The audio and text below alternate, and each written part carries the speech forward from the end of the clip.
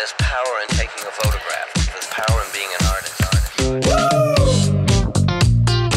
It's the Phoenix Film Revival Podcast.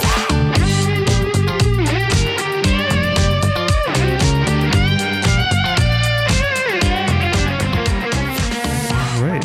Thank you for joining us for another episode of the Phoenix Film Revival Podcast. I'm your host, Daniel Iannicone. And today we have with us Connor. How you doing, Connor? Good. Thank you for having me. Yeah. So, Connor, tell me a little about yourself. We've been featuring you as a patron of the month, or rather the photographer of the month, and sharing your work on our Instagram and on social media. But yeah, tell us a little about yourself. Yeah. Well, first off, thank you for featuring me. My name is Connor Greenawalt. I am a Phoenix native, born and raised, originally from the East Valley, kind of Gilbert area. Went to high school out there, went to college over at Grand Canyon University for digital film production, and then eventually kind of found myself in traditional film photography about 18 months ago, outside of, taking a point and shoot to a concert or a festival. Outside of that, just like a lot of different hobbies, pretty creative in all aspects, I'd like to say, and that's just kind of my day-to-day. Awesome. Well, I dig that. What do you do for a living? So my official title is instructional designer, but really I help within an electrical contracting company called Rosenden. I help create videos, photography, teaching metrics, LinkedIn learning videos, all for anything electrical contracting, from safety to how to install PVC pipe, how to bend pipe, this, that, and the other. I don't have an electrical background, but I do a lot of that photo and video. Oh, that's cool. So you're involved with it, both in your profession and kind of on the side. Yeah, shoot absolutely. Film, do photography and stuff for a living. So that's awesome. Mm-hmm. Cool. Let's see. Let's hear about some of the hobbies that you like to do.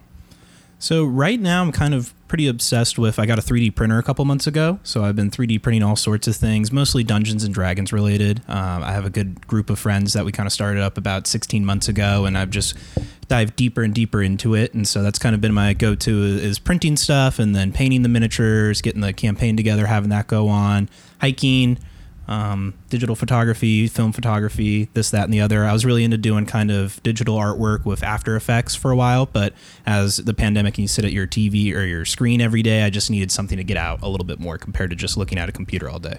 Fair enough. Yeah, I was hiking a lot for a while. Mm-hmm. And it's nice to get outdoors. It's a little hard when it's this hot now. Absolutely. Temperature here just sucks. Stacey and I just went on a walk last night, which was really nice. Mm-hmm. I was like, oh, you can actually go outside. Yeah. But it would be nice if it was a little cooler here. But the end is near, hopefully. Yeah. Oh yes, yes. I can't wait for it. I don't know that I've really done much with Dungeons and Dragons, but I've seen it on. Part of it was, inspired by Stranger Things, and we kind of sat around and talked about it. I'm like, why not? And so it's really fun because you get people together and you just kind of enter this make-believe whatnot, and you just sit around with your friends, and half of it's on the computer, half of it's in front of us, and it's really just something to disconnect. I think that's what we really use it for, and we have it for a monthly get-together, so now you're like, okay, once a month, I'm going to get with my friends, we're going to hang out, have fun, not really care. Yeah. Yeah, I have a friend who was trying to get me into it. I'm like, that sounds kind of nerdy, but he's like, there's beer. I'm like, oh, okay. Yeah. But I never got in with him, but I might have to do something like that. Yeah, I would encourage it. And depending on your group, as we kind of continue this interview, you'll see I'm not as technical as some people when it comes to anything. I just like hobbies for hobbies. So we're pretty fast and loose with it. So it's just to get together. That's cool. That's good to hear about, get a little bit of background on who Connor is. So we're here chatting about film. Mm-hmm. What kind of got you into film? What was it that drove you to want to kind of shoot? So initially it was just kind of having keepsakes when I go to these music festivals or concerts. You have your phone, you videotape your favorite song and never look at it again. So that was kind of the foot in the door was, okay, bring a disposable, have that. If it gets tossed around in the dirt, it'll be okay, hopefully. Then about 18 months ago, maybe 2 years now, one of my good buddies and also a photographer of the month, Dino Jagger, he dived super deep into it with getting like a Mamiya 7. When we met the first day of college, so we've been good friends ever since. And he's like, you need to do this, you need to do this. So I brought it up to my dad, and he still had his original AE1 program from the 80s. And he's a collector of all things, so it was in great condition. He gave it to me in a couple rolls of film, and that was that. And so throughout 2021, Dino and I made a promise once a month to go on a trip for film photography, just to get the camera in the hand and stay familiar. And that was kind of that. And so that really led into it all throughout. I'd say last year was really my big deep dive into it all. Okay. So you'd say you'd been at least a couple years? Mm-hmm. Yeah. Okay. I've like I said, disposables were really the initial, but I would say about now kind of the 2-year mark of really having a true film camera in my hand and carrying about a little bit more than just pressing the button. Yeah, that's awesome.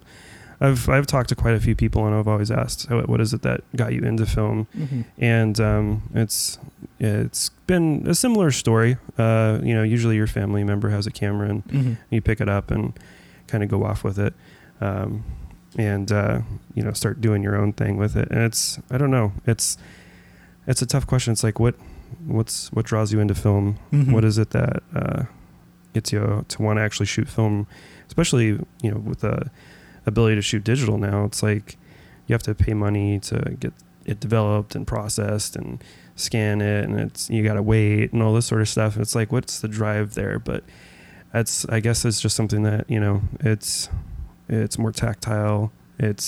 Has a different feel to it. Mm-hmm. I guess you don't have to worry about disposable camera you spent mm-hmm. $20 on disappearing if you go to a concert or something to go shoot with it, which makes sense. Mm-hmm.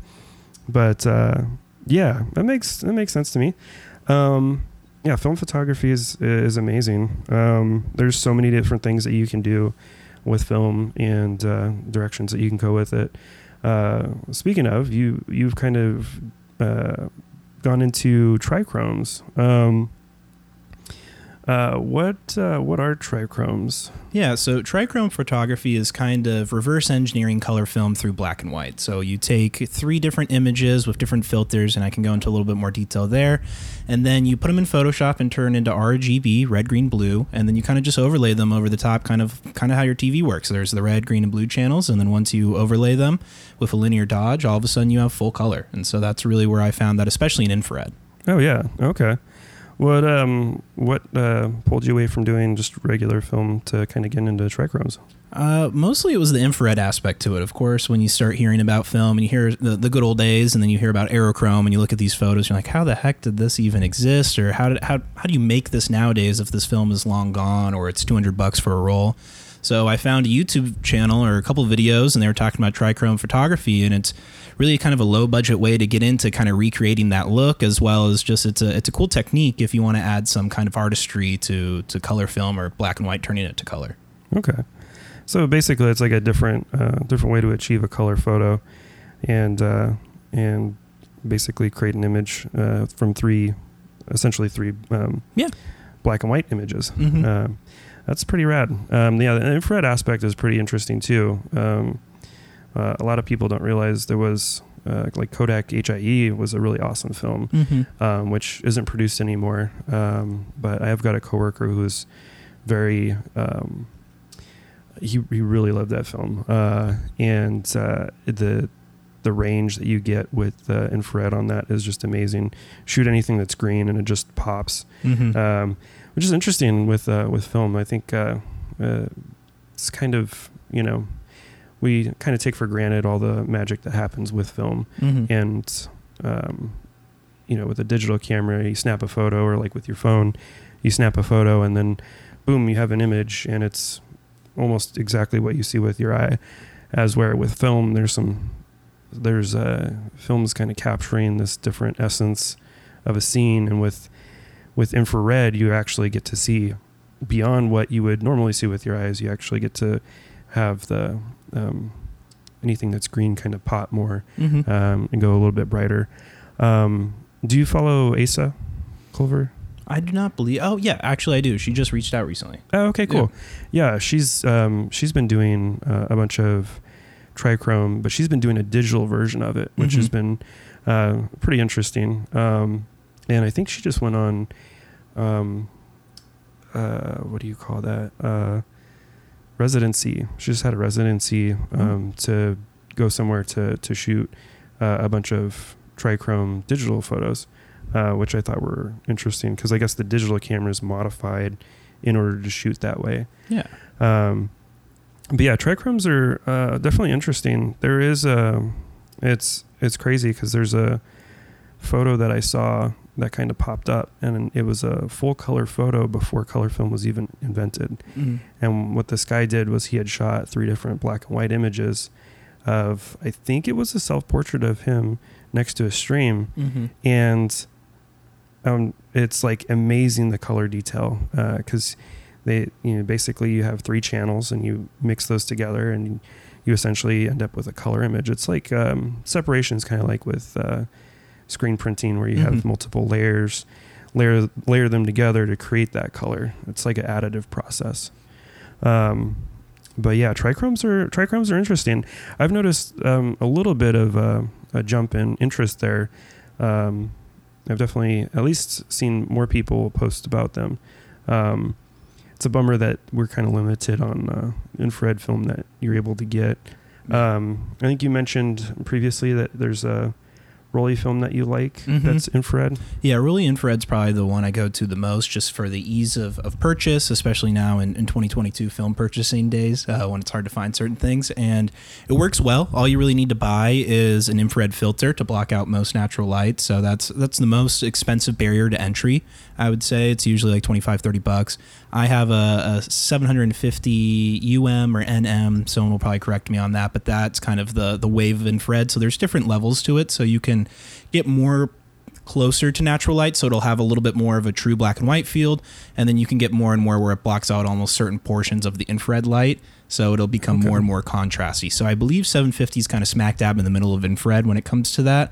Again, like I said, I play fast and loose with this stuff, so once it works for me, so I don't get too much in the details. I like where film to me has that magic of science meets technology meets that magic of, all of a sudden this chemical takes in that light and then you have that photo. And so that's what I love about it. So sometimes I like to leave that magic there instead of learning all the science behind it. Fair enough. Yeah.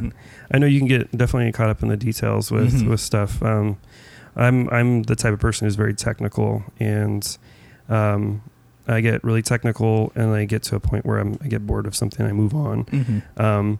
So it's hard because I just want to know everything about something and then do it, and then I lose the creativity behind it. So so I dig that. Trichromes sound really interesting. So as far as setup, it's really not too difficult to go down the road of doing trichromes. You really just need a filter, a program you can make your adjustments in. You're taking 3 images with 3 different filters. Is that correct? So the process I use for it is essentially you need those RGB layers. So the red is your infrared, so you throw that on there. And then your G green, I've seen some people use a green filter over their black and white just for that, but I usually just take let's say a naked black and white with no filter on the lens. And then the blue is just a blue layer or a blue filter over the top. And what that does with black and white is it filters out certain lighting and whatnot. And then from there, what I do is I bring it into Lightroom or Photoshop, kind of clean it up a little bit, and then you just pretty much add hue saturation to it, turn it into a red cast. Sometimes you have to make it a little bit darker because when you're stacking that much light on top of each other, you give it a green cast and a blue cast, and then I believe it's linear dodge add on Photoshop, and then there you go. After that, the magic is made. In the camera itself, though, what you have to do is you take your kind of your true light metered, what you would take for a black and white with your green layer. So that would just be whatever the light meter tells you to do. The blue layer, they tell you to stop 1 stop down to get a little bit more light in there. And then for infrared, it's usually 5 stops down from your original light meter, or you can bracket and go from there. Usually I'll do 5 stops down and then 6, depending, just because I like sometimes a little bit brighter versus a little bit darker. Okay. How does infrared help versus using just like a standard black and white, like a Tri-X or T-Max or... So that's where the infrared really plays a part in there. So if you want to just do straight trichrome photography, you don't need to have that infrared filter, but you'd still need a red filter to do that. But the infrared itself is where you start getting your light sources from trees or plants, because chlorophyll is what is in plants and it refracts light. And so when you put an infrared filter on top of it, all of a sudden it looks like it's glowing because that's just the chlorophyll in the plant. So cactus, especially being blessed in Arizona, you can get pink or red cactus. Anything that's a plant, you can really get these really cool red colors. And so that's where aerochrome comes from, is it's getting the chlorophyll out of the trees, at least as I know it. Okay. So basically you're able to essentially selectively pick colors in the process and shift that to a different color. So essentially you can take that and make it go pink. So that's kind of cool. It's interesting because you kind of think beyond the colors that you see. You see a rainbow of colors, you see a full spectrum of colors, but now you're able to go in there and manipulate particular colors to make them stand out a little bit more. Like you wouldn't typically see a pink cactus or pink leaves, but you're able to actually recreate what it is that you see and kind of almost like identify it, make it stand out against everything else and create a different version of it. Some bugs, I guess, and there's other animals. Hummingbirds supposedly can see red. I don't know about that. Yeah, I think there's a lot of different animals that they can see a little bit more towards the infrared spectrum. How much? I'm not a scientist in that regard, but that's what drew it to me, is you can get these really alien landscapes for, a generic forest is green with maybe in the fall orange and red, but now you can make it look like it's a red planet just because you have that infrared and you throw that color back in post. Yeah. It makes it interesting because you start to think along the lines of like insects and animals and how they actually view the world. It's a different perspective there. Yeah. So that's cool. And in the meantime, you're making art. Yeah. Which is awesome. It's cool to see. It's cool to see trichromes. I really dig the process. And it's cool that you can shift over to infrared and have a definitely a different feel to it. That's totally rad.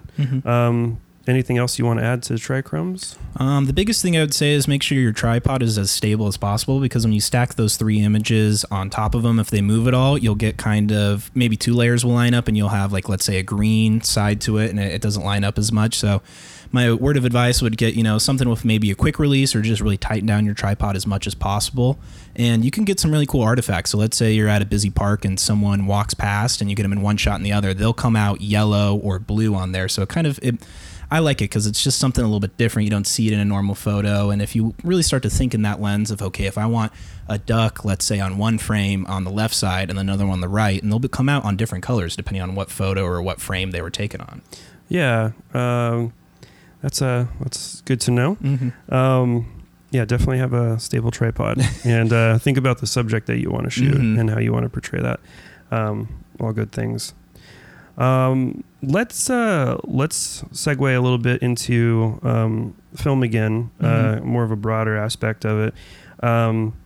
It's been a while since we've done a podcast, and it was a definitely different landscape for film. I think it's been at least a year and a half now since we've recorded, and there's been some changes, some challenges. We've gone through COVID and supply chain issues with the world, and that's definitely affected film. But let's start with the resurgence in film photography. I've been in it for a while, so I've kind of seen it grow and change. When we first started the Darkroom, it was kind of a small, very tight-knit community of film photographers. I got brought in by a person after I had posted on Facebook, and they had told me, hey, there's a little group here. These people still shoot film. And that kind of drove me to want to connect more people. I'm like, oh, cool. It's my people. Yeah, people who shoot film. This is great. And the community in my little world kind of grew, and I started connecting with more people. And yeah, so that's kind of where it was about 5 or 6 years ago. It was a very small. Film wasn't really a huge topic, but since then it's definitely picked up quite a bit. And film photography is just, it's huge. It's hard to see it outside of the world that I'm in because I see film all day. So I'm like, everybody's talking about film. But yeah, tell me how it's been for you. What was your perspective on how things have changed since you got into film? Yeah, for one, I think the scarcity, which I will probably talk about a little later with film, has definitely gone up even from the beginning of 2021. When I first really started diving deep, I'd go on Amazon and get 5 packs of pretty much any color film you want, and it wasn't ridiculous. It was average about $10 a roll. But I think I like to equate it to vinyl in that sense. If I think people are trying to yearn for something more tactile, something more keepsake going forward, we maybe, at least for my generation, grew up with your parents with the picture books and the holidays, and you had something that had more of, I don't know, it was cemented more in reality compared to the photo on your phone that you just kind of look at. You may get a memory from your iPhone, but past that, it just lives there. For me, I feel like you can bring something more into the world in that regard. And then the second part for me that I see is I think some people like the delayed gratification of it all. Because with your iPhone, you can take 1,000,000 until you get that perfect shot. You can do that with films. It can be expensive. But I think for me, that was the biggest draw. And for my friends as well that have really gotten into it is the fact that you get this moment, you take the photo, and you have to wait. If you have your own dark room, you don't have to wait that long. But for most people that take it to a lab, you wait maybe 5 days to a week or however long that time is. And I think that's where a lot of the joy came from me.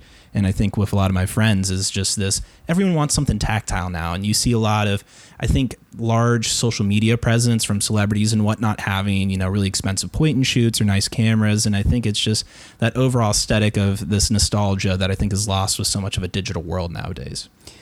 Yeah, I definitely agree. I had photo albums when I was growing up, and I remember very specific photos that existed that were memories, and it's, I don't know, film photography is different than digital. It's just it's a physical process, which is also it's interesting though. We had photo albums when we were kids, but as we've gotten older, like you're saying, even with film though, a lot of people don't print their stuff. They still have it stored in a digital world. It's just inevitably the world that we live in. I work in print production, and the art world too is definitely something that interests me. Just how people buy and sell their work, and what the interest is in different mediums. We do reproductions of paintings, photography. And unless you have a really established name in that regards, you're probably not going to have a huge audience to like sell your work to. There's a Mangelson that we produce at my job, and he's a wildlife photographer. But he started out shooting film, and then he's transitioned into shooting digital. That's a little bit of a segue away from the topic of film, but anyways, it's the physical albums. Film photography is definitely a lot more tactile, more physical. It's just interesting to me. I've seen a little bit of it. People shoot film, but then we still live in a digital world that we want to share our work with. So it's kind of sad to see. It's exciting to see film still be shot in that whole process. I wish there was a change to more people physically producing stuff, even if it's a digital process, physical stuff. One of the things that's cool with Dino is he actually takes the time to put together these books that he makes and have a physical copy of your work, which I think is really important. And I wish more photographers would do that with their stuff, even if it's nothing that, maybe they're not trying to sell their work, but they should at least put it together in a physical collection. I mean, it's cool that you can go anywhere and share your work with anybody at any time, but it's still, having a physical book is awesome to me, at least. Yeah.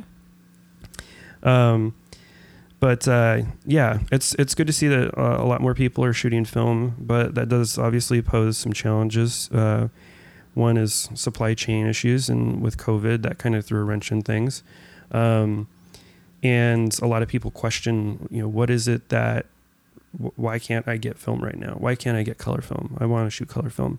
And I think, at least in my perspective, it's been a challenge for these companies to produce film and distribute that, but also keep up with the demand. And then also it's a huge risk for them. I feel like Kodak and Fuji, they all look at film and they're thinking way further in the future than we are. Mm-hmm. And, you know, this is something that we want right now, that we want to keep shooting. And they're looking at it going, well, we create what the future is. We're the ones that are manufacturing film, Mm-hmm. and we can decide to stop producing it altogether tomorrow. And is that going to hurt us as businesses? You know, in a sense, Kodak's shifted to manufacturing tons of different products. You know, I hate to say it, but like cheaper stuff that can be produced in different countries and then shipped to the US or elsewhere and then, you know, purchased. So, at least this is my perspective, Mm-hmm. just kind of viewing how things have kind of gone. But and same thing with Fuji. When Instax came about, I was like, man, they must be making bank because there's so many people that shoot these little Instax, you know, Mhm. Fuji Instax cameras. And then like I found out they make a lot more money off their cosmetics because all the chemicals that are used in the photochemistry are actually similar stuff that ends up being used in the makeup manufacturing. So it's kind of crazy that the film has kind of shifted. It's definitely more expensive. But as far as the supply chain, I think part of it, some of the challenge there is a lot of people don't realize that film, it takes quite a bit of time to produce. And also part of that is the shipping. You have the base of the film manufactured in one place, and then that film then needs to be coated with the actual photo emulsion, and that has to be shipped to a different place because unfortunately the same place doesn't do all of this. And then once that's done, then it's ready to get slit into smaller rolls for like 35 millimeter. And then in addition to that, they have to be perforated, and the place that does the slitting doesn't do the perforation. So then that has to get shipped. It's been shipped 4 times at this point since they started the process. And then the film then actually has to be shipped to go get packaged into the cassettes, and then the cassettes have to get labeled, and then they have to get packaged. And so there's quite a few steps in there. And then I didn't even mention the marking. You have to mark the frames. So all the frames are marked for the rebates. And that's another step in there as well. But the cost of shipping has gone up. So it's going to be reflected in the cost of film.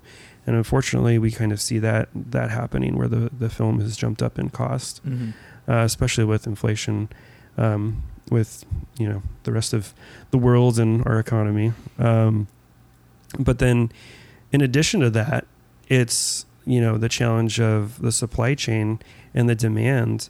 You know, is it worth it for Kodak to open up another manufacturing facility or improve their processes?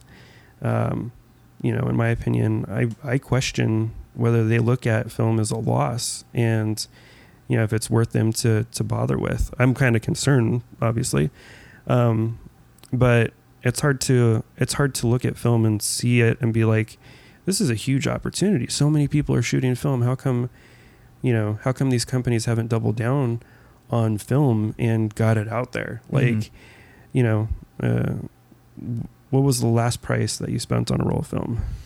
For an individual roll of something colored, it's anywhere from $20 to $25 for, let's say, Portra 400, which I think is kind of the go-to for a lot of people. That's painful. Yeah. Like I said, even in 2 years, it's almost doubled in price from where I was. Oh, man. I have a receipt somewhere. I think I shared it not too long ago. I spent $2.50 on a 24 exposure roll of Fuji C200. And I was like $250 a roll, and I only bought 10. Yeah. And I was like, wow, I spent $25. That was a lot of money. And it's crazy to think that just the jump in film costs in the past like 5 years. You'd think that the price would come down. More people are shooting, the demand's there, more companies would start to produce more. and then that would be more competitive and then drive the price down, like typically. Yeah. But that's how it's supposed to work when you're producing something. But Mm-hmm. film is one of these weird ones where you have to have a lot of equipment to actually produce the film. So, that's kind of my perspective on what we're kind of dealing with right now when it comes to supply chain challenges and stuff. But what are you going to do?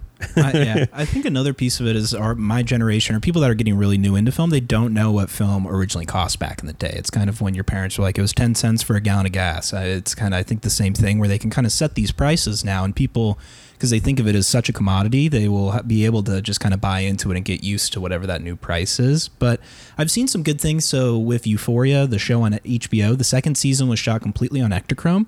So Kodak opened a whole new wing to be able to produce that much. And I think I've seen certain movies start to go back to the traditional film making experience just to have that look, that noise, that quote unquote aesthetic of film photography, especially in motion pictures. Yeah, absolutely. I think motion picture is really what's saving film. Mm-hmm. It at least helps with these huge runs. And when you have a huge run of film being manufactured, you can still, put in another run of still frame photography and film, consumer film. But the movies and the shows are definitely helping with keeping film alive, I think. I'm sure Quentin Tarantino, his name is almost synonymous with that whole conversation when it comes to movie production. Not the hugest fan of his work. I mean, it's good. It's different. I like a few of his movies, but it's we need more people out there shooting film, and definitely, I would say it helps with like actors and celebrities when they promote film. It does throw a wrench in things when a celebrity will come out and be like, oh, I've got a Contax T2, I just shoot photos on it. And that's how I make pictures. And then boom, overnight, Contax T2, like it's $1,000 now. now. It was like a $200 point and shoot, and then now just quadruples overnight. So it becomes a challenge, obviously, with getting the equipment, which was another topic. Equipment popularity and hype. People getting that trendy photo. What do you have to add? I'm sure if you experience anybody that likes taking photography, motion pictures, video, whatever it may be, you've probably had someone, man on the street, woman on the street, or one of your friends come up and say, "Hey, that's a great looking camera. I'm sure it takes great photos." And you're like, I love that saying. Yeah, yeah.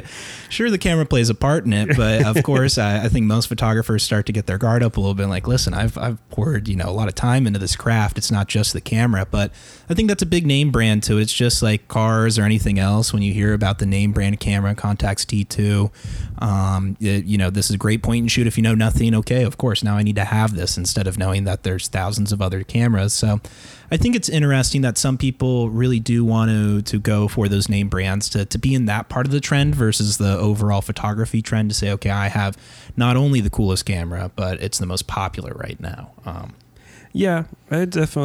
mean, it's hard for me to wrap my head around it. I mean, I get it. It's, that sort of thing is going to exist with anything. I mean, you could be a skier and be like, oh, this new thing came out, this new board or, skis or whatever came out, and, it's the cool thing to have right now, and everybody wants it. So hype is definitely an interesting thing when it comes to film. It was like that, I feel, before I jumped into film, or before I kind of really got back into film and the community. I noticed, like, with the digital community, it was a lot of gearheads. And, I was shooting on a camera, and it was the camera I'd been using for like 5 years. And I didn't just buy another camera because I couldn't quite afford it. I mean, I bought a Nikon D60 when I graduated from high school, and I bought the whole kit for $1,000. And at the time, for me, that was a lot of money that I had saved up. But I was living at home. I didn't have to worry about bills. So, Mm-hmm. so for me, that camera was like awesome when I first got it. And then, technology changes, and then, the next greater, faster, sharper, higher resolution camera comes out, and I'm like, oh man, I want that. But the camera isn't taking the photo. It's the person. Yeah. I mean, at that point, who should, it's like one of those things, like, why even bother being a photographer if it's not the photographer? Yeah. You just make the decision to take the picture at that moment. Everything else is set. Obviously it makes things easier, and I feel like the technology that we have makes things easier to be more creative. So that's a little different with the digital community.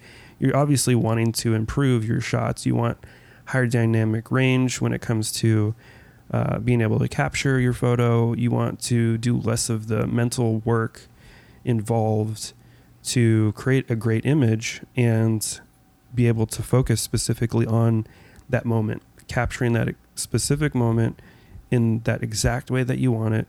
So it does improve the focus, the personal focus when creating, I guess.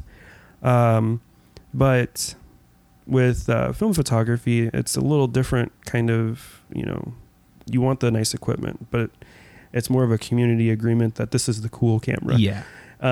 So, I mean, I've got all sorts of weird cameras that do all sorts of weird things. For me, I'm like, it would be cool to shoot with every kind of camera, all the weird stuff. Like, one of the cameras I just got this last weekend was a camera the military produced, and it would essentially shoot a roll of film, but it wasn't just a 36 exposure roll of film.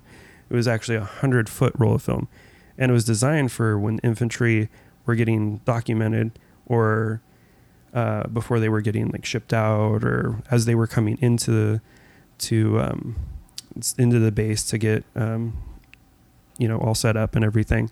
So they would take a photo, and it would just be too exhausting to constantly have to change out the cassettes and then organize them. So instead they would just get everybody in a list, get everybody lined up, and then photograph them, give everybody a number that they hold up. So just this crazy camera that had a very specific purpose. Like, you don't take this out to go shooting, architecture, you don't go to go underwater with it or anything like that. You go to collect lots of photos that are typically really boring. The camera is also used for photographing books and stuff like that. So kind of a crazy camera, but it was happenstance. Stacy and I were at the antique store. We saw a tripod. We're like, oh, this is cool, and pulled it down. And I was like, oh, we really need a tripod. And this is like a vintage tripod. This is cool. So, anyways, kind of I'm with you. The fun cameras, I think, is what really stands film apart, because digital is digital. You can get higher megapixel dynamic range, like you were saying, but film, that's the fun to it, is there's kind of this random, or I'd say more creative aspect in that regard. If I recently bought a 1999 like Pokemon issued camera, Love it. and it has a kind of a filter over the lens, so every photo you take, it imprints some Pokemon next to you, and it's not going to be sharp, but it's a lot of fun. And I think that's what I would encourage people, if you're wanting to get into film photography. You don't have to go for the contacts. You don't have to go for the Hasselblads. You don't have to go for any of those, name brand or the most popular. I'd say if you're curious, go on Goodwill auctions. They sell film cameras all day, every day, from $10 to $200, whatever it may be, and then just go from there. See if you even like it before you really try to hunt down that $1,000 dream camera. I totally agree. It is a challenge. You want to participate in a community. You want to, I think what's awesome is the community's grown. So there's a direction you can go wherever it is. It's not just a bunch of film nerds that are obsessed with the gear rather than taking the pictures. It's everybody has their own important part in the community, I feel. Yeah. And I had somebody come in with a camera, and it was like a pretty expensive camera. I was like, wow, you got a nice camera.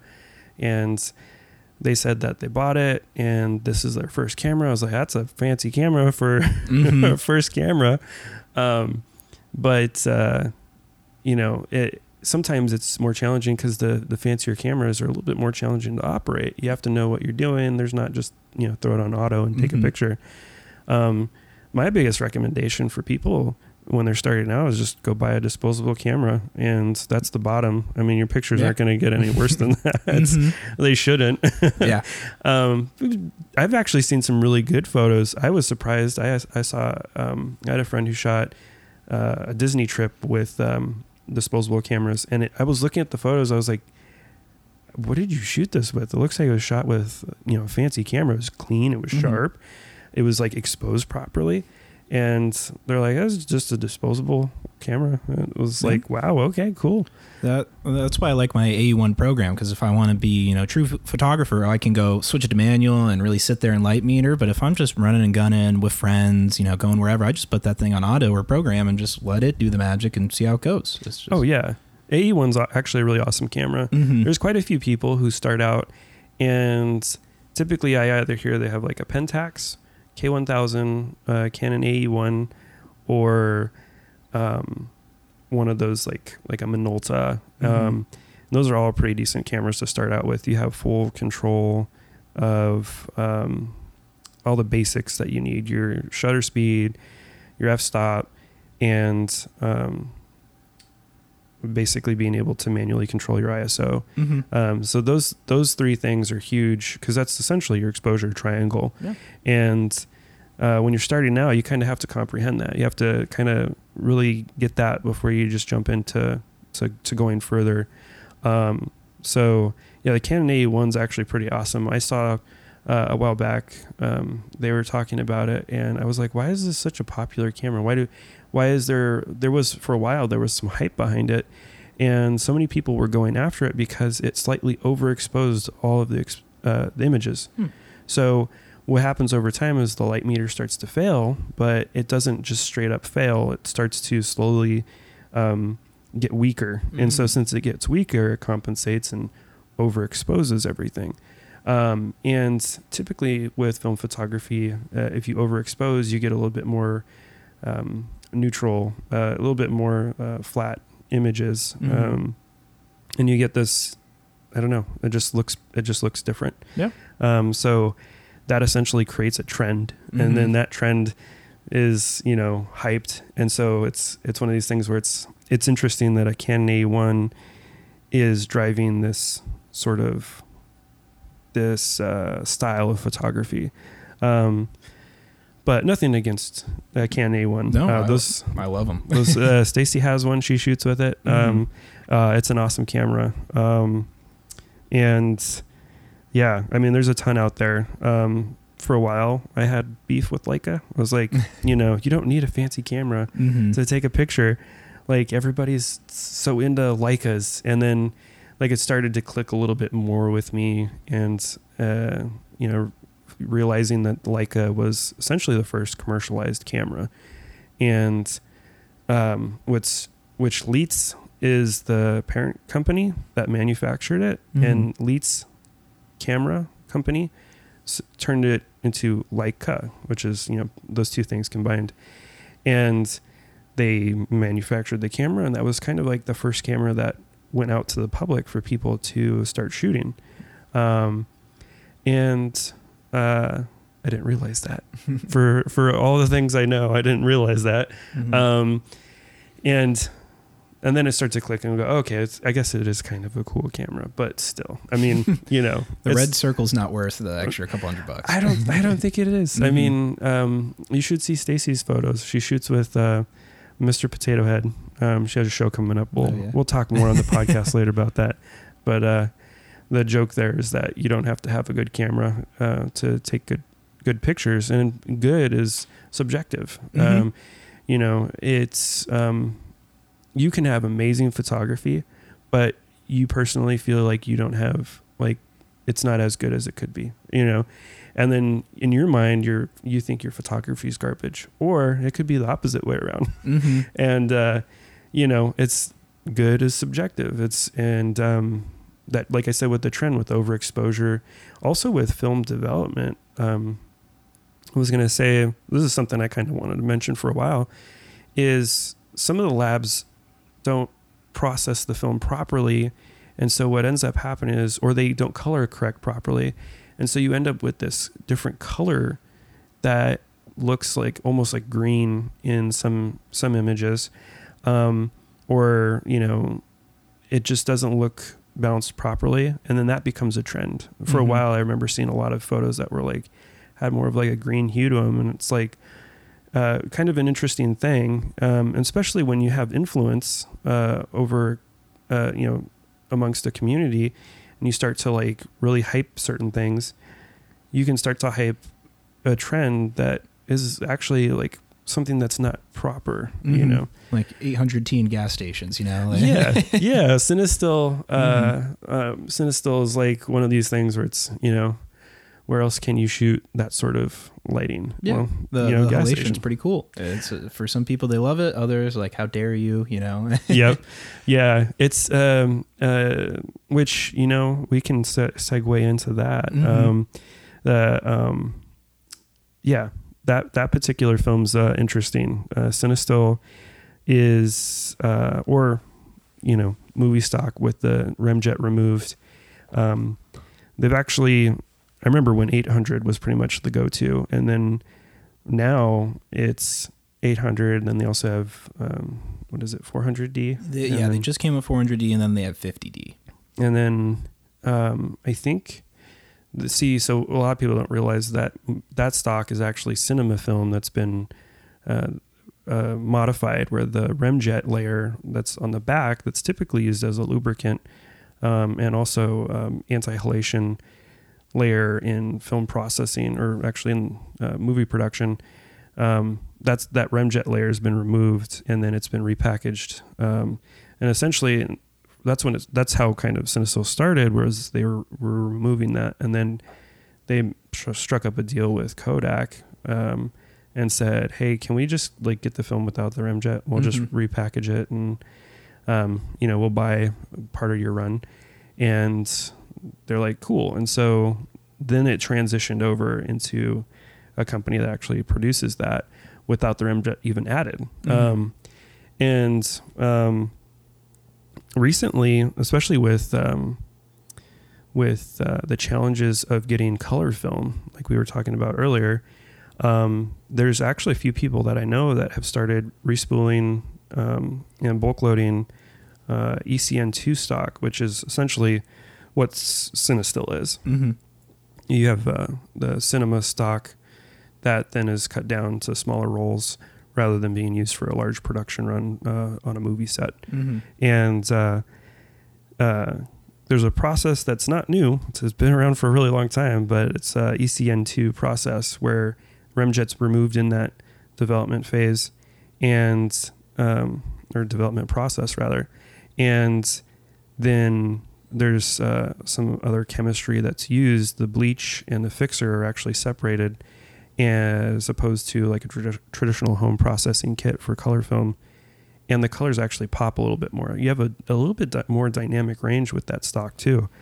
So it'll be interesting to see more people in the meantime shooting ECN stock, which is starting to become, which kind of blows my mind, but it's starting to become more popular because the development process is going to cost a little bit more, because you have to have that remjet layer removed.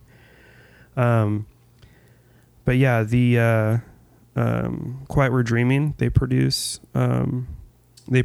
some stocks that are essentially 500, 250, 50.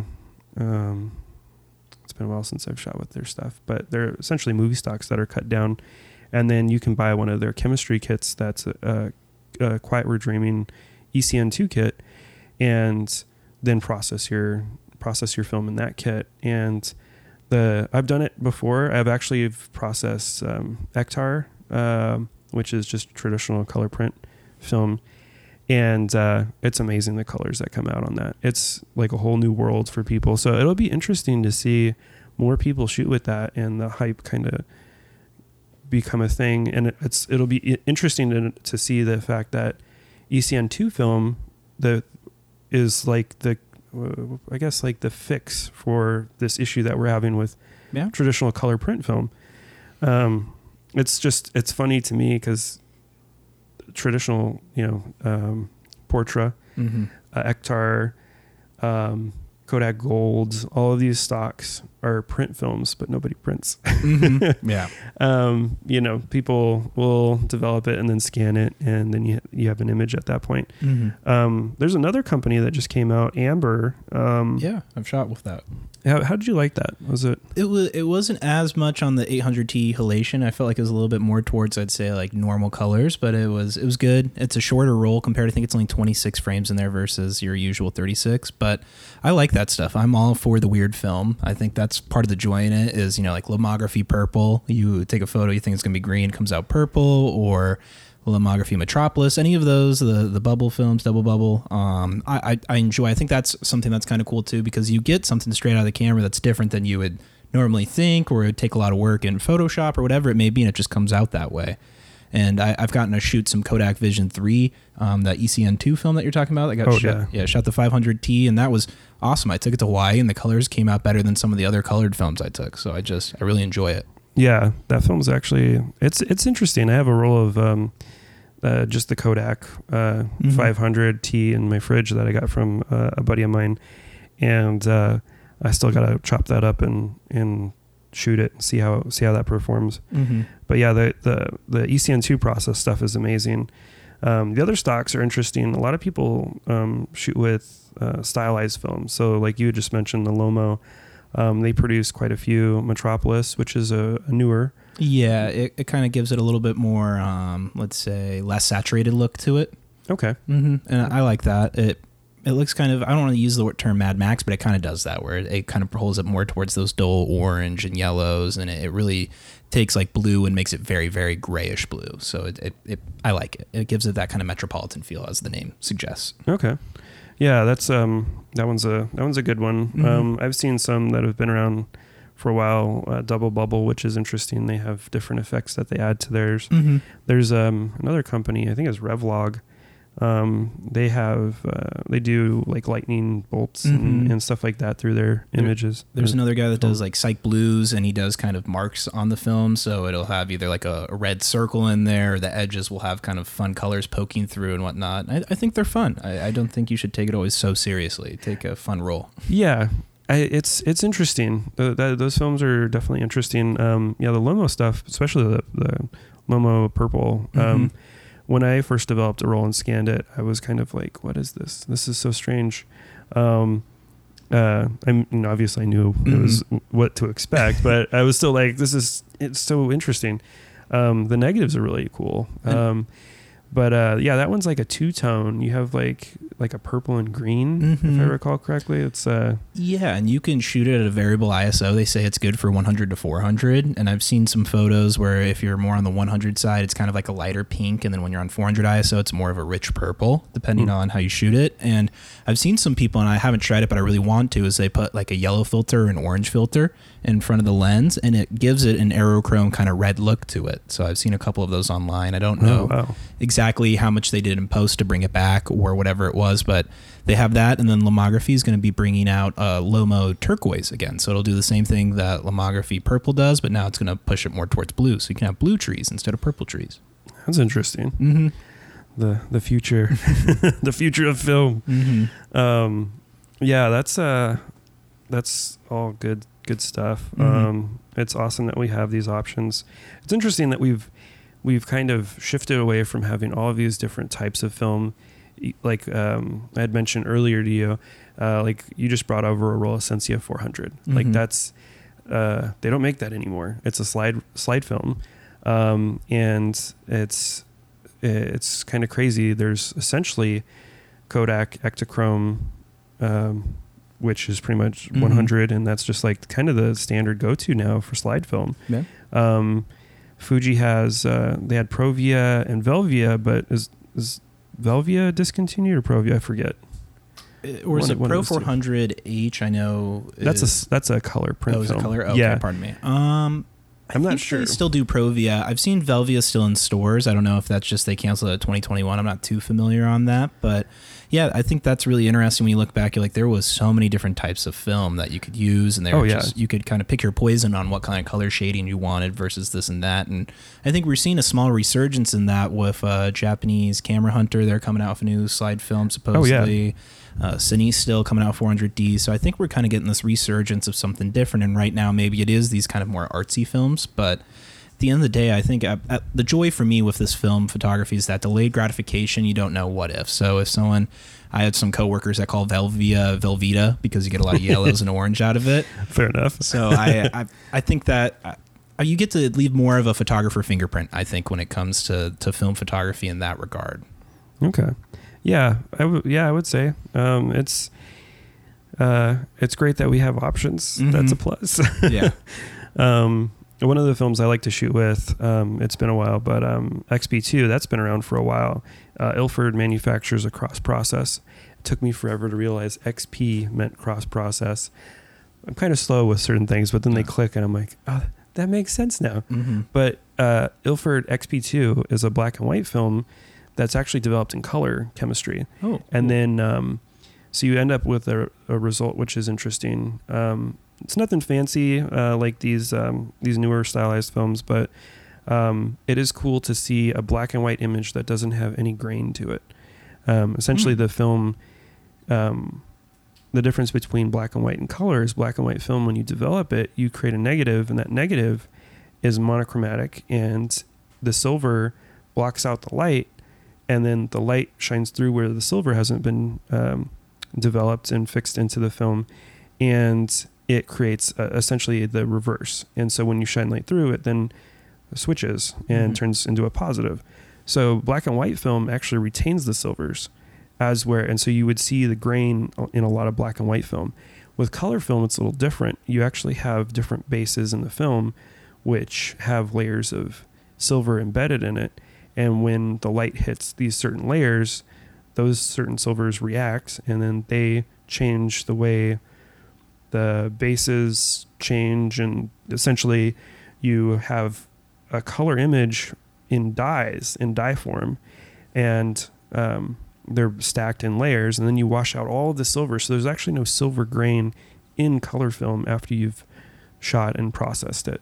And so essentially what you have here is a black and white film that, instead of having that grain like you would have with a traditional black and white film, you have developed a really purple, like a dense purple, essentially. And it's almost like a monotone purple color, but then at least visually the negatives look purple. And then obviously you scan it in as color, and it turns it into a black and white positive image. But that's a fun one to shoot with. It's cool for portraits because then you have really clean black and white portraits of people. I just recently got some 4x5 of that, which is kind of crazy. So I gotta bust that out. The fun stuff. It's cool. With as much as it sucks that there's not as many film types as there used to be, we still have some. Yeah, and that's important, I think. And piggybacking off of that, I have a question for you. With technology advancing so much, with iPhones pretty much being, like a red mini in your pocket nowadays, with the depth of field and how much you could do that. Why is it that so many people are wanting to go back to this analog photography where noise or grain is really a prominent portion of it? It's you can get sharp images, but when you look at like Ektar, it's like the finest grain versus doing 800. What do you think is bringing back that desire for, I'm going to call them like imperfect, perfect photos compared to what a digital camera can do nowadays? It's hard to say. I feel like we all live in a reality where we are grasping for something that isn't what we have to deal with on a daily basis.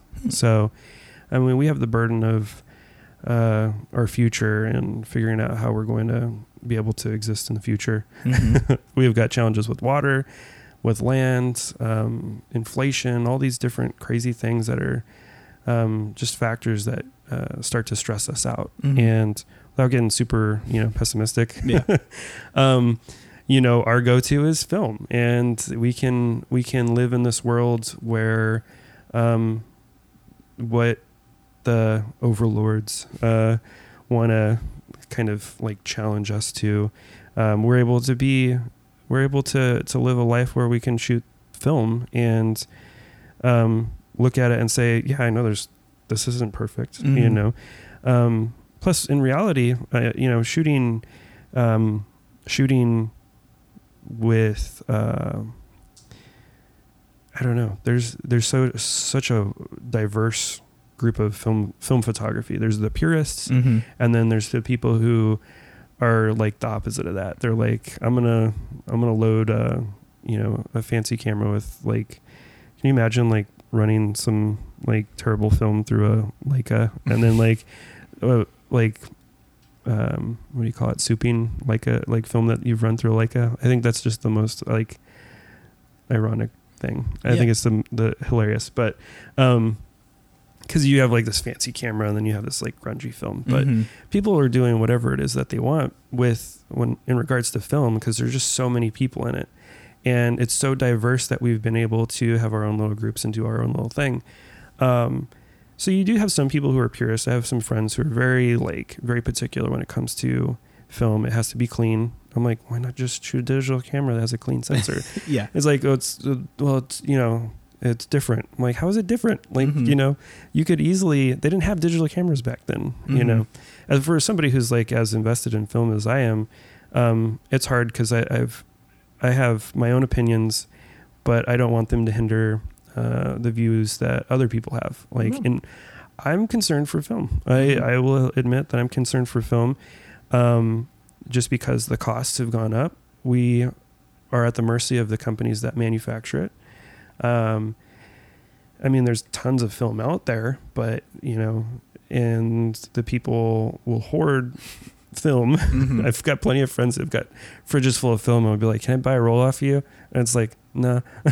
Yeah. And then there's some people who are like, yeah, whatever. But I'm kind of like rambling all over the place. But as far as film is concerned, I mean, we can do what we want with film. With digital, we're having to manipulate it. With film, we feel less guilty because the result that you get with film, we can say, well, that was the film. That was the camera. Yeah. We don't have to be at fault for these things.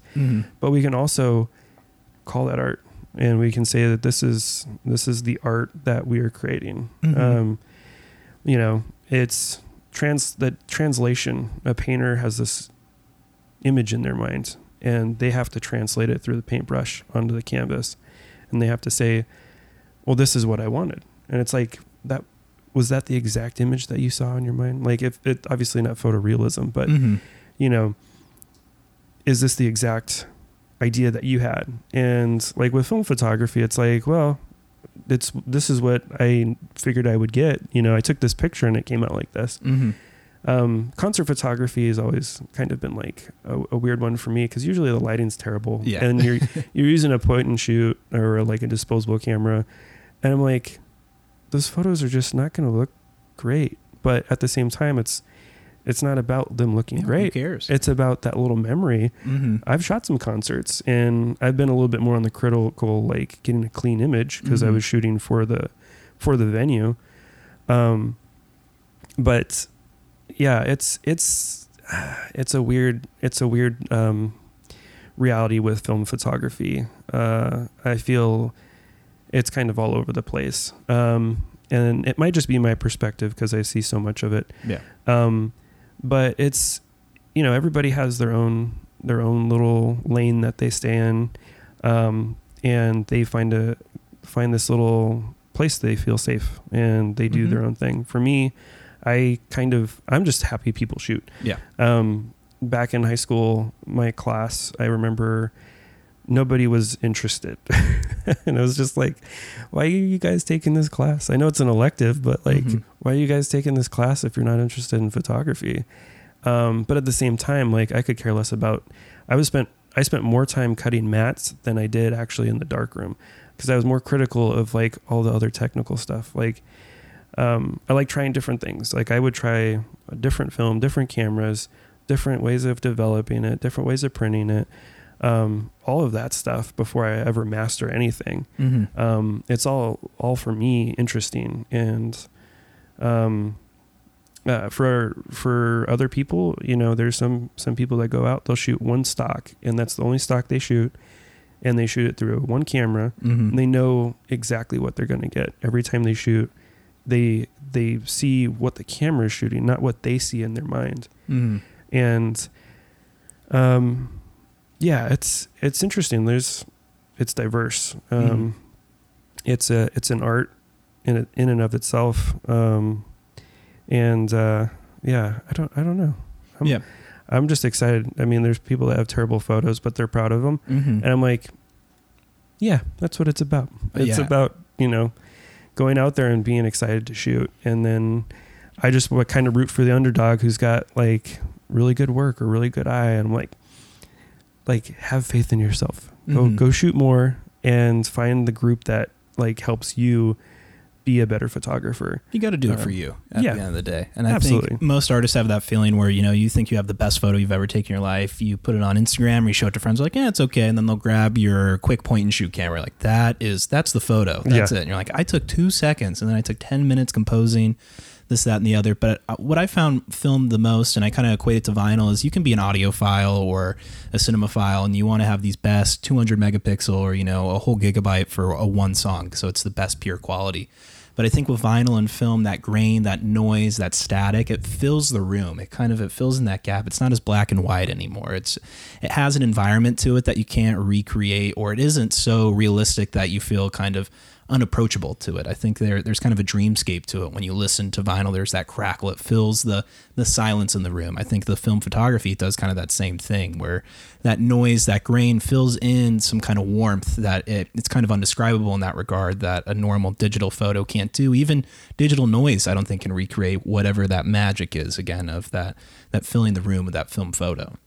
Yeah, I guess the drive definitely is there.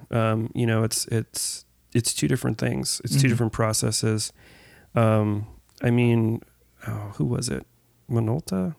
Somebody, one of these companies. I think in the last 3 years, they produced this camera that had these little cartridges, and you put the cartridge in. The camera was digital, but when you go to shoot with that cartridge in the camera, it records with that sort of that sort of filter to it. And it was an interesting concept. They really hyped it up, but it's still separate, and it's still something that you just can't achieve with digital.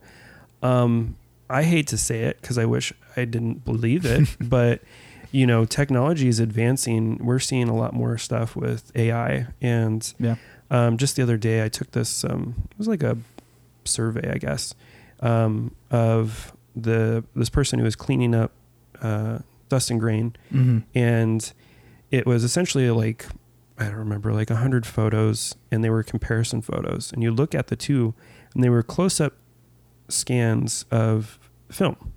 One had fake grain and dust and scratches and stuff. The other one had real dust and scratches and marks. And you had to tell which one was real and which one wasn't. And essentially, he was building this like AI generator to essentially emulate dust and scratches in order to remove that from film. And so the intent there is to actually remove these impurities that we seek in film, but also in the reverse, you could use that program to actually add that into digital photography.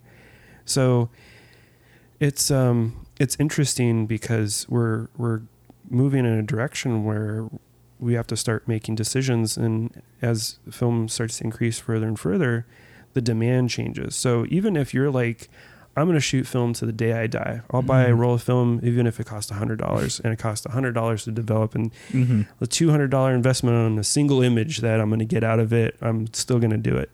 There's people out there like that. But the thing is, that's not everybody. And I obviously am just, concerned that the hype isn't going to, behind film is going to outweigh the costs, the long-term investment that people have in it. But I think right now the barrier to entry is still pretty low, though. It's a little expensive, but you can go to Goodwill and kind of get lucky. Some people are starting to resell a bunch, but you can go in Goodwill auctions. You can get a $10 point and shoot The camera, the film's probably going to be the most expensive part right now. Yeah. Film and processing, it's probably more expensive once you get done with that first roll versus buying the camera. The cameras are still pretty cheap. I think, I'm curious to see how long that holds on. I'm not trying to be a pessimist, but more so a realist and being like, okay, how do we transition into a future? What else is there besides shooting film? And black and white film, I think, is highly disregarded, which I think is kind of a bummer. I don't think enough people shoot black and white film and really explore the avenues of creativity, especially when it comes to like printing. You have the ability to be completely analog through that whole process.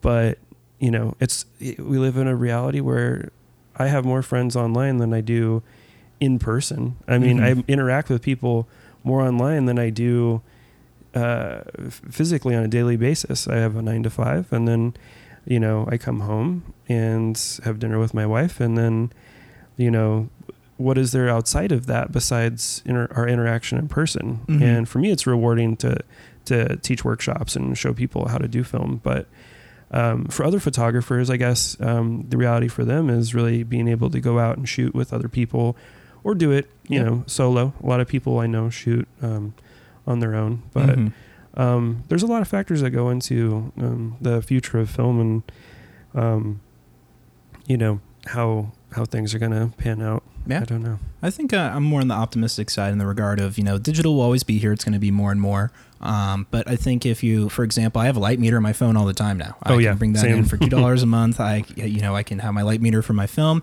And then circling back to infrared and trichrome photography, you can do that with your iPhone nowadays. They shoot infrared. I found that out on accident because I know a lot of film photographers for Instagram, they like looking through the viewfinder. So I was joking around with infrared because if you look through it, you're not seeing anything. It's completely black because it blocks out all natural light. I put my iPhone up to it and it lights up red. I'm like, what the heck is this? Turns out you can shoot infrared on your iPhone. If you just have the filter, you can just hold it right to it. So I think there's going to be this kind of mixture. And like you said, you interact so much online, but it brings people out in person. I've seen through Phoenix Film Revival, you get 30 people out and do a walk downtown Phoenix and you get to do that. Or, you think you're the only person in your small town doing film photography. And then you just do the hashtag, let's say film Madison, Wisconsin. And then all of a sudden you find people that are into that and you meet people from you highlighting me this month. I've had 5 individuals reach out about trichrome photography. So I think there's a lot of optimists where digital can enable a lot of these old analog items that we have a lot of joy in. But yeah, it could be, you could see it attacking what is analog photography as the digital camera came to rise. We've lost a lot of film, but I think we are now in that perfect mixture of people are getting tired of just only digital. We live so much on our phones and computers. If we can find a camera that brings us out into the world, you can take photos in your house, but you're going to run out of subjects sooner or later. But you get to go out into the world, take these photos. If you don't know how to develop, you go to a workshop, you meet somebody, you take it to a store. All of a sudden, you're making these connections more and more. So I think photography has been really great for my social life, film, digital, whatever. It was just really, it brings people together in a lot of ways. I agree. I think that's really what drove me to kind of participating in the community, and kind of starting the lab too. Is just the being able to connect with people.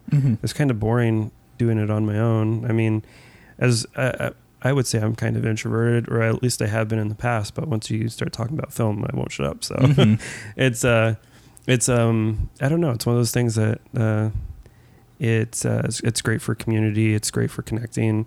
I'm excited to see how things change in the future. Yeah. I'm ready for it. Obviously there's a concern there with, just how does the community support, the continuation of it? And I mean, we can throw that out there. That's our question for the community is, how does the community, help continue this? And I guess easy answer would be to continue to be community and interact with other people that shoot and kind of building the community and growing that. And I've got friends all over the place. Obviously, dark rooms are few and far between, just because of the cash flow for a dark room to exist is challenging to have a space, and then finding a very particular group of people that come in and use the space. So we've been creative with keeping the darkroom open, but luckily there's quite a few of us, so we have like this support network of friends that are running dark rooms and sharing what it is that we can, whether it be knowledge or materials or items that we might be able to help people with, the resources that are also doing other community dark rooms. But again, that's me off on a tangent. No? But community is where it's at, and I think that it's important that we foster a healthy film community and do what we can to keep it going. Yeah. That's really going to drive film, and do what we can to fight the film man, whatever that is, driving it down. I'm just kidding. That's the imaginary monster that I've that I've created in my mind. Yeah, if I could add one more thing to that kind of community thing. I know we're getting close to wrapping up, but if you're a new photographer or you're curious about film photography, don't be shy. I'd say get into it, dive deep. You know, black and white's cheaper to start off of. Ask people, ask friends. If you go to a film store and they're selling film, I'm sure they're more than happy to give you all the information and help. And if you're an existing photographer and somebody, you know, slides in your DMs and said, "What'd you use to shoot this?" They're not attacking your style. They're not trying to take it. A new member of the community is how you grow the art form, and that's how we get some, you know, films back into the world. The more photographers we'll have, I think that's really... It's on the veterans or people that are in it, whether it's 1 year, 10 years, to be the mentors and answer those questions. And then for the new people, don't be shy to jump in. And the journey to competence, I think for a lot of people, is the most fun part of learning a new hobby, of embracing the suck at the beginning, I'm not knowing anything, and then you learn little things along the way, and all of a sudden you can see these metrics of growth. So for new photographers, or if you're curious, dive in. It really isn't that big of a barrier to entry, and there's so many people that would love to help to teach you how to do this. And then on the flip side, if you're a veteran photographer, maybe, you know, give up that frozen roll of film that you've been holding on to. You know, if there's a Portra 400 roll you're holding on to and somebody is new and wants to try it out, that roll of film will mean so much more to them compared to just sitting in your fridge. Absolutely. I couldn't agree more. It's community, and, you know, it's giving back what you got in the beginning. Yeah. Nobody starts out anything and is proficient at it. I can't name a single thing in my life that I've ever done that I didn't suck at first. So you're going to get on the bike, you're going to fall off, but it's, you know, getting back on, keeping going, and seeing where it takes you, and being open to suggestions. We get we get pretty discouraged sometimes in life, and it's hard. You know, we tend to compare ourselves to others, but we need to kind of change our perspective on that and see what can we benefit from others, and what can we give back to the community and others, and especially in regards to film. Yeah. So don't be afraid to print it. It can live outside of the digital space. Print, do the prints. Oh man, I could ramble on about printing. Yeah, we got to wrap up. Yeah. Well, thank you, of course, so much, Connor, for coming on. I appreciate your insight and your background with film photography, and trichromes. Can't speak today. Trichromes are pretty awesome. Yeah. I'm gonna have to try them myself. It seems like a interesting process, and excited to share more this month on your work. If you aren't a Patreon member and you would like to sign up, you can snag one of Connor's prints. We'll be sharing which one that one is going to be pretty soon. Not exactly sure. Maybe we'll get this podcast up ASAP so we can get people hearing it. Hopefully tomorrow. Today's Saturday. Tomorrow's Sunday. Let's see if we can make it happen. Very cool. Anyways, thank you guys so much for joining us for another podcast, and stay safe and shoot film. Yeah. Thank you very much. Thank you.